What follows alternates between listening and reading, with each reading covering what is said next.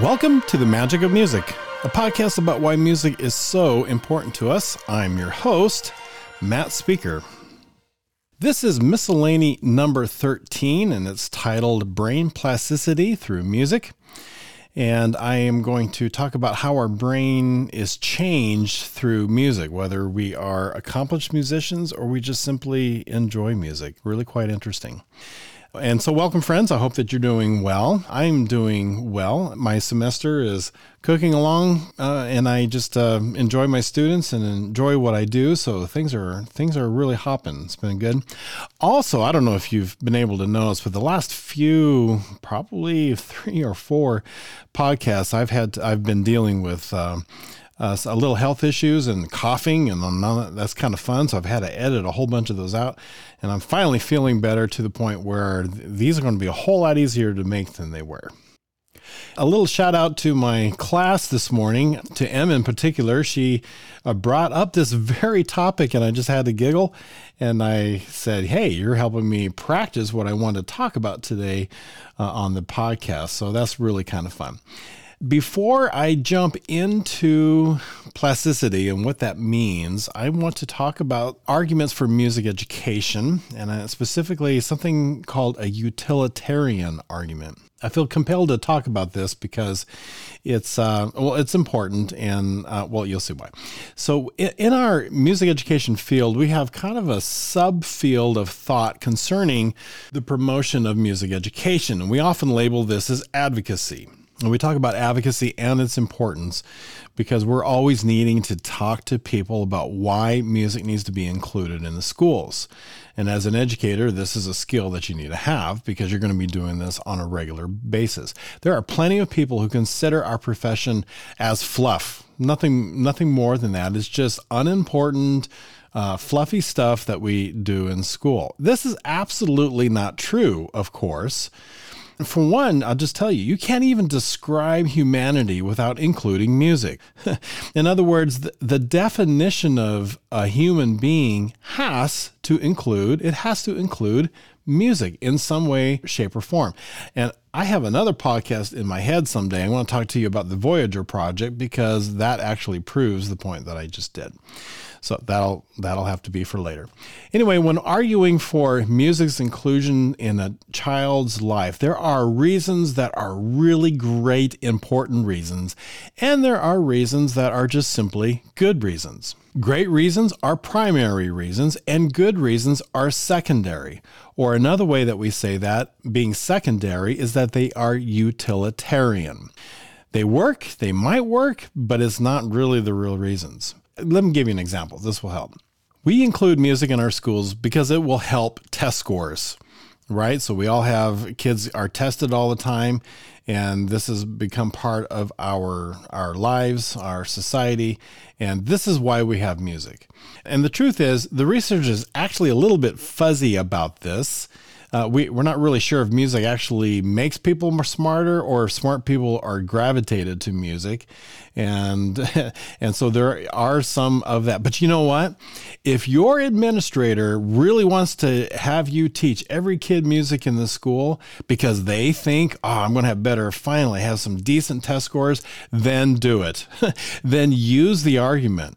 That is a utilitarian reason, but I'm telling you, it works. And it's a good reason. It's not a great one. It's a utilitarian. They are useful. They often work, but a part of my heart dies when I use them. It blackens just a little bit. Why? Because music's valuable simply because it is. Music stands on its own 2 feet. It is not valuable because it helps another content area. It is valuable because it is. And so that's a utilitarian reason. And today's topic, honestly, is borderline utilitarian. Because we're going to talk about how music promotes the changes in your brain. Please do not hear what I'm not saying. This by no means is unimportant. It is important that our brain changes. But to me, and in my heart, the real value of why I'm involved in music, the real value of why I teach music is not because it helps society or it helps other disciplines or it helps in all of that kind of stuff. It helps because music's important. But again, if it works, then great, use it. All right, plasticity. This is a term used to describe how the brain can change. If you look on Webster's Online Dictionary, it just simply says the capacity for continuous alteration of the neural pathways and synapses of the living brain and nervous system in response to experience or injury. Webster has some quotes on how the actual word is used. And this one qualifies plasticity, which I really like. So the quote says, researchers think exercise like brisk walking might improve brain plasticity, and it's qualified, or the ability to grow new neurons and form new synaptic connections. And this was quoted by Megan Schmidt in Discover Magazine, 23rd of July, 2020. And so that is what the idea of plasticity is, that the brain can actually change. And obviously when you're a child and you're growing, the brain changes dramatically, but the brain can still change even as an adult. Important thing to understand, because sometimes we just think once we're done growing, we're done growing. Not true. The brain does change. There's a website called Project Encephalon.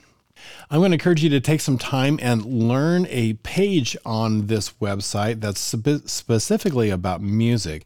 But take some time and look at this group. They are about 1,500 members strong.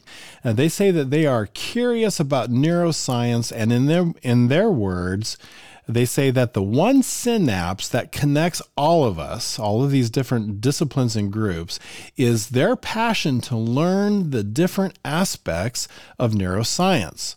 It's a think tank full of different groups of people and different fields, but their common thread that they really enjoy is this idea of neuroscience. And there's a specific page on their website about music. And this page opens with a definition of plasticity, or more specifically, they say neuroplasticity, which is neuroplasticity is the ability of neurons to modify connections. And they go on to write, music has been proven to cause structural and functional changes in different areas of the brain. And these changes also lead to the development of skills that may or may not be related to music. So how does the brain change in that sense? Well, what happens is when you work on a memory, you're trying to memorize something, or you're working on a skill, you're trying to type something, your brain fires a very small electrical charge. When it fires that same charge it's from one neuron to the other. When you fire that on a repeated basis, you will actually remember something because they kind of grow together through that electrical impulse. Same thing with the skill, typing or playing an instrument. For me, it would be playing a B on an A string for a violin. I've done that so many times, I don't even have to think about it. Those neurons, I guaranteed, those neurons are connected very well. And then you can watch my class, those neurons aren't connected very well. So, kids have to really, really work on it. But the more you do it, the more the synapses fire, the more connected that becomes. You actually learn something, either a skill or a memory or something like that. So they talk about all matters of testing like EEGs and MRIs and a whole bunch of other things that I don't know about. That they explain how scientists know that music literally changes the brain. It's interesting that it's both structural change and it's also functional change. And they talk about some of these changes in very generic ways.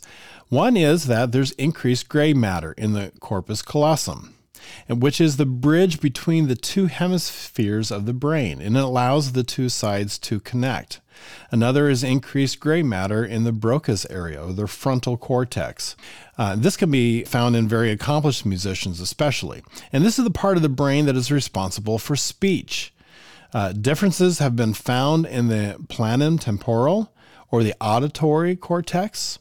And there are several other areas, mostly related to auditory and motor functions, that are what's called thicker or more dense. That's because, and this is how the brain has been changed. It's thicker or more dense because there has been more firing of the neurons in those parts of the brain. They have even talk about short-term changes can also be found in people who have limited music training or even simply listen to music. Some benefits have been found, similar to trained musicians, in motor and sensory skills, even with very limited training or working in music. Music listeners are better at typing. Hey, we're better at typing. That is most definitely a utilitarian reason. Sorry, but it is. Mathematics skills, such as spatial thinking, have been found to be increased in musicians. Whether you are accomplished or even just spending some time in music. Well, what's going on? Why does music do this to us? Why does music change our brain? Well, the truth is, it's not known exactly why, but there's enough of a correlation that we know that this is a reality. This is a true thing. Studies that use MRI machines especially are absolutely fascinating. You can see a musician's brain fires up both sides like crazy. And very few subjects actually do this. We got both sides going, the creative and the analytical side, when a kid is working on music. And this is an important thing. So if reading studies is not really your thing, you'd rather do a video, there is a great TED Ed video about this. And I'm going to play the first minute and a half for you just to kind of get you excited about what I'm talking about. Did you know that every time musicians pick up their instruments, there are fireworks going off all over their brain? On the outside, they may look calm and focused, reading the music and making the precise and practiced movements required. But inside their brains, there's a party going on. How do we know this? Well, in the last few decades, neuroscientists have made enormous breakthroughs in understanding how our brains work by monitoring them in real time with instruments like fMRI and PET scanners. When people are hooked up to these machines, tasks such as reading or doing math problems each have corresponding areas of the brain where activity can be observed. But when researchers got the participants to listen to music, they saw fireworks.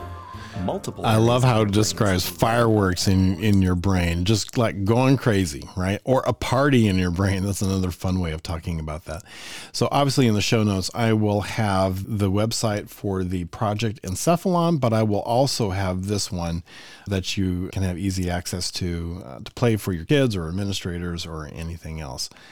They go on to talk about the fireworks in your brain and how both hemispheres are just going crazy. And at the end, they said it's kind of like a full body workout, rather than just going and working on your arms, you're working on everything, leg and arms and all, even the stomach, which is something I probably should spend more time doing. Please keep in mind, music is important because music is. Not primarily because it changes our brain or it helps with test scores or help us be better people or all of that, but music is a valuable subject in and of itself. There's great value in being involved in music. However, it is really cool that it does change our brain. It is really cool that it is magical in that way. Write me at themagicofmusicms@gmail.com. Also go to the Facebook page and give me your favorite memes. I enjoy looking at those all of the time. They need to be related to music and how music is valuable to us. Have a great day.